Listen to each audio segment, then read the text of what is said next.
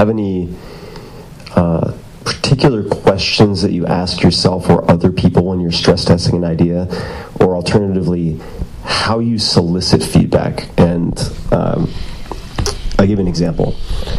Since I have all these books, I want people to act as proofreaders, but I don't want them, since they are my friends, to be unnecessarily nice.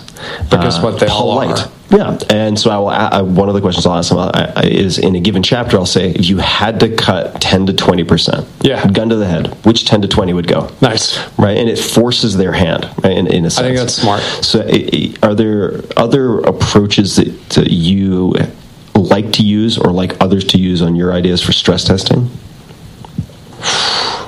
Well, first off, I think it's important to realize how people are just wired not to be honest. Not that they lie. I mean, I guess technically it's a lie, but I don't think it comes from a bad place. They're wired to avoid conflict. So you go in a restaurant and the server comes by, maybe you didn't like a dish. The server comes by. When's the last time you actually literally told them, everything was great, but that thing was too salty. That was, I like to eat, by the way. That thing was too salty. That was undercooked. Next time you go out to eat and they're like, how was everything? And you're you instinctively just respond, great, thanks. Is that actually what you thought? Most people have one or two things they wish could be better. And what's crazy is I think of myself in that situation. Every time I'm sitting down there, I'm like, man, if I were on the other side of this, I'd really want to know the truth, because without the truth, you can't improve. And you have to be careful, because sometimes people have opinions and they're not always right. But at least if you don't know, you can't act on it. And I've been surprised how many people I've met, at least in the food industry, right? Where at least if you do it in a nice way, you're listen, if I were on the receiving end of this, I'd want to know. So I'm giving this to you, do whatever you want with it. And it's always interesting to see the people that are grateful for that feedback. And you're that person's going to go kick some ass. Totally. And the people who are what's supposed to be that way? And you're well, okay, and I think it's really important as you mature as an executive. I definitely started in the place where I just didn't listen to feedback. I was, headstrong.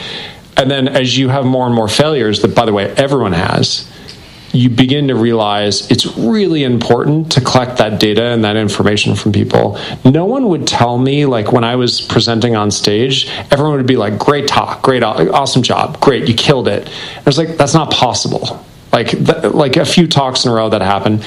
And then we hired someone, and I'm not going to pick on them and tell you who they are, but we hired someone who came up to me after and gave me 3 pieces of feedback. They were you need to smile more, you need to do that. I know you're a happy person, but you're not smiling when you're talking about this really happy subject, smile. And I was oh my God, that person's right.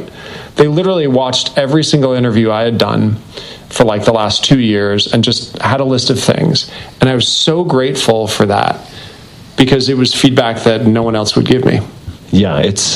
people don't give you feedback. It's crazy. And by the way, the thing is, the more important your company gets, the higher up you go, the less people are willing to do it. Yeah. So you actually have to dig for it. And that's one of the weirdest feelings ever, is please tell me something negative. But you asked a specific question, which is what are the tools to do it? Mm-hmm. I don't know that there are any specific tools so much as when's the last time you, the listener, did that? When's the last time you went out of your way and you said, hey, I really want honest feedback on this? And when someone gives you feedback, you don't respond in a defensive way. You say thank you, and you encourage the behavior. If you could do that, man, the self-improvement that comes with that,